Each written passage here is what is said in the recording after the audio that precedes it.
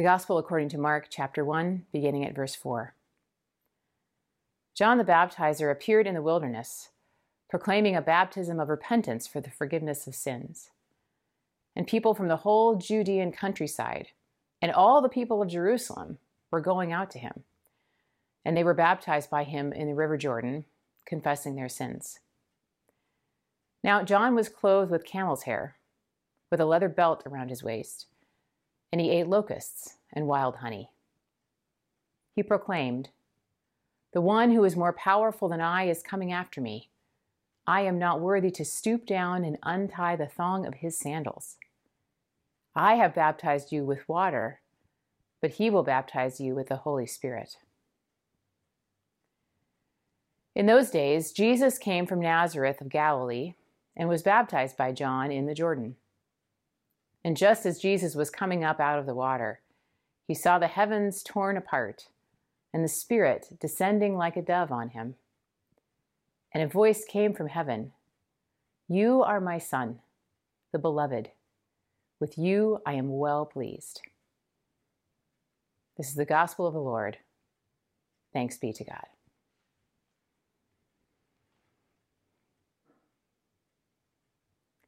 Beloved in Christ, grace and peace to you from God our Creator and from Jesus, who is our foundation and our hope. Amen. Since last March, when our building closed, there are many things I've missed about being together in worship.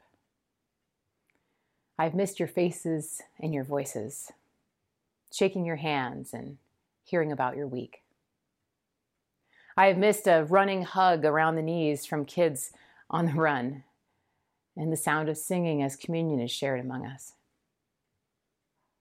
I've missed the conversations over the coffee pot and the donuts and sitting next to an acolyte whispering about when it's time to get up and collect the offering. I've missed the quiet hush between confession and absolution. In the moment before the choir sings or the bells ring, when you know that something beautiful is about to happen. On Wednesday night of this week, I wanted nothing more than to throw open wide the doors of the sanctuary, to light candles, to be together for prayer, to weep and rage and listen and grieve and lament, to turn toward our biblical stories of truth-telling and justice-making. And one of the things I've missed the most is the joy and the laughter and the holy celebration of baptism. So I went to the sanctuary the other day and I walked into the quiet, cold space and I wrapped the baptismal bowl in a towel. I've done this twice before last summer when we celebrated some baptisms outside on the labyrinth. For those times, I wrapped the bowl and I carried it out to the center of the labyrinth and put it on a card table. And small groups of families gathered as we filled the bowl with water and we stood at the center of that winding labyrinth path. And we splashed water on a baby's head and we said with great joy, "Child of God, you have been sealed with the Holy Spirit and marked with the cross of Christ forever." This time, I wrapped up the baptismal bowl and I put it in the back seat of my car. And I brought it home so that it could be a part of this sermon today. Anytime I move this bowl, I become aware again of how fragile it is, how easily it could be broken or shattered.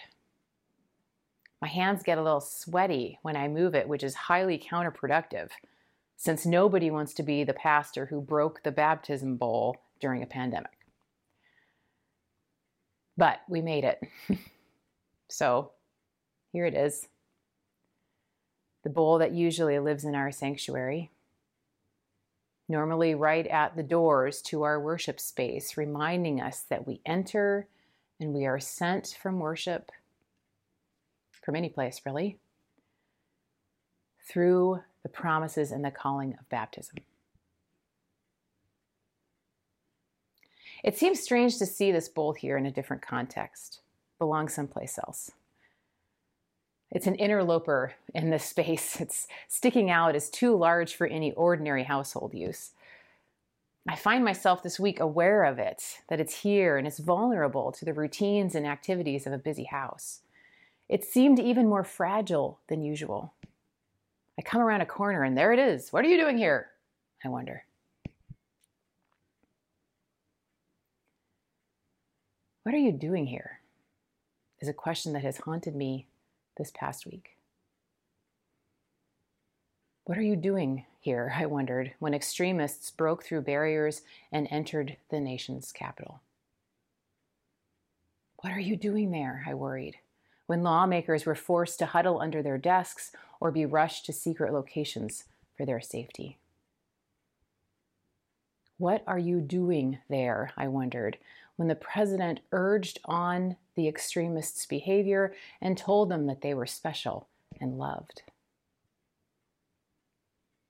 What are we doing here? I wept. When Confederate flags were carried through the halls of Congress and flags bearing the name of Jesus were carried next to them. What on earth are we doing here?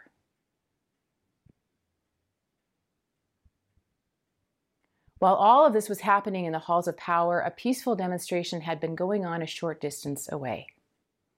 On Wednesday morning, Lutheran clergy from the Metro DC area had gathered in prayer and protest after white supremacists had torn down Black Lives Matter signs at several area churches and had damaged other churches weeks ago. While they worshiped, extremists barged into the space, used racial epithets against those who were gathered, and reenacted the death of George Floyd in front of them. This news was shared by Bishop Layla Ortiz, who is the ELCA bishop of the Metro DC Synod. Within a few hours, at least some of those same extremists were sitting in the chairs of lawmakers while guns were drawn and doors barricaded inside. What are we doing here?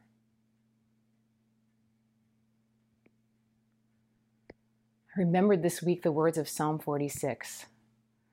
The nations are in an uproar, the kingdoms totter, the waters roar and foam.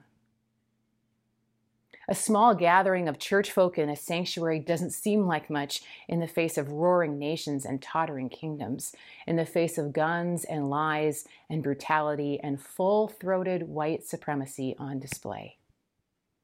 Faith and church and democracy feel very, very fragile. Could shatter into a million pieces beyond repair. What are they doing here? Today's gospel turns us for a while away from the city, away from the halls of power, of deliberation and decision, and out into the wilderness. All we have for our journey is the promise of a rather strange prophet named John, who's out there waiting for us, waiting to dunk us in the waters of a muddy river and tell us to repent before we go home. This prophet even baptizes Jesus, we read. Jesus so determined to be with us in our whole human experience, living fully into everything, from the beginning of life to its end, that he's baptized just like we are, and then thrown into the wilderness to begin his life of healing and preaching and feeding and being the very good news of God made flesh and blood. In the face of the injustices and inequalities and abuses of power of his own day, this baptismal water may not seem like much for Jesus to start out with. It almost seems out of place, hardly enough to change the world. What's Jesus doing out there? In the face of extremism, a few church folk gathered in a sanctuary feels like foolishness, out of place, hardly enough to change the world. What are they doing in there? In the routines of a busy house, a ceramic bowl doesn't stand much of a chance. It's almost inevitably going to fall and break. Not yet. What is it doing here?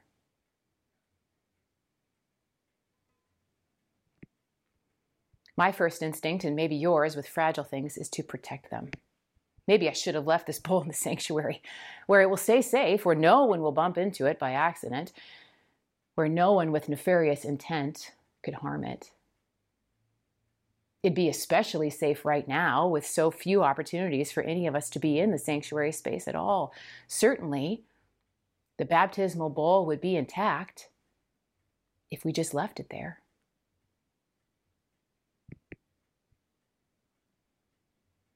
I bet you know where this is going.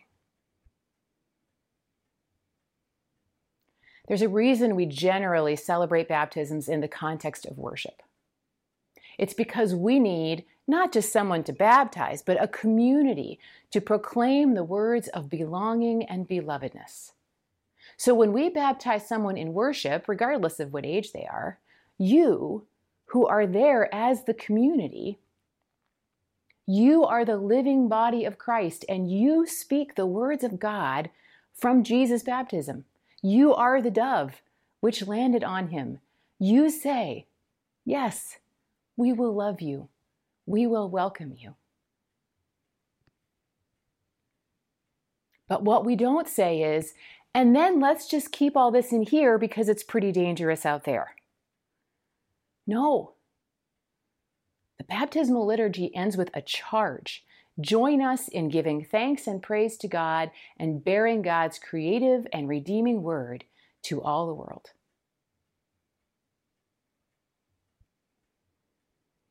In case we forgot, and there are many reasons why we shouldn't have, but that's a sermon for another day. In case we forgot, we have learned again anew this week that big things can still be fragile. Democracy for one, and baptism for another. When our baptismal call drives us out into the world to speak and act and work for real justice, we will be uncomfortable. When we open our minds and hearts and ears to truly listen to each other, when we are out there with God, we are fragile. And it may not seem like much, water and a promise. So we might very well be tempted to wrap it up carefully and tell ourselves, this faith thing is too holy to take risks with. We should just leave it here in the sanctuary where nothing can happen to it and it'll be safe. Except that nothing happens with it. When I miss being in worship together, when I miss your faces and your voices, when I miss your hands receiving communion and kids dropping pencils during the sermon and your hands clasped in prayer, when I miss pouring the waters of baptism on someone's head, I grieve. And then I remind myself of this. None of that was ever supposed to stay in the sanctuary in the first place. All of it. All of who we are. Our baptism shows us that all of us is sent into the world, into the wilderness, with this fragile but indestructible gift.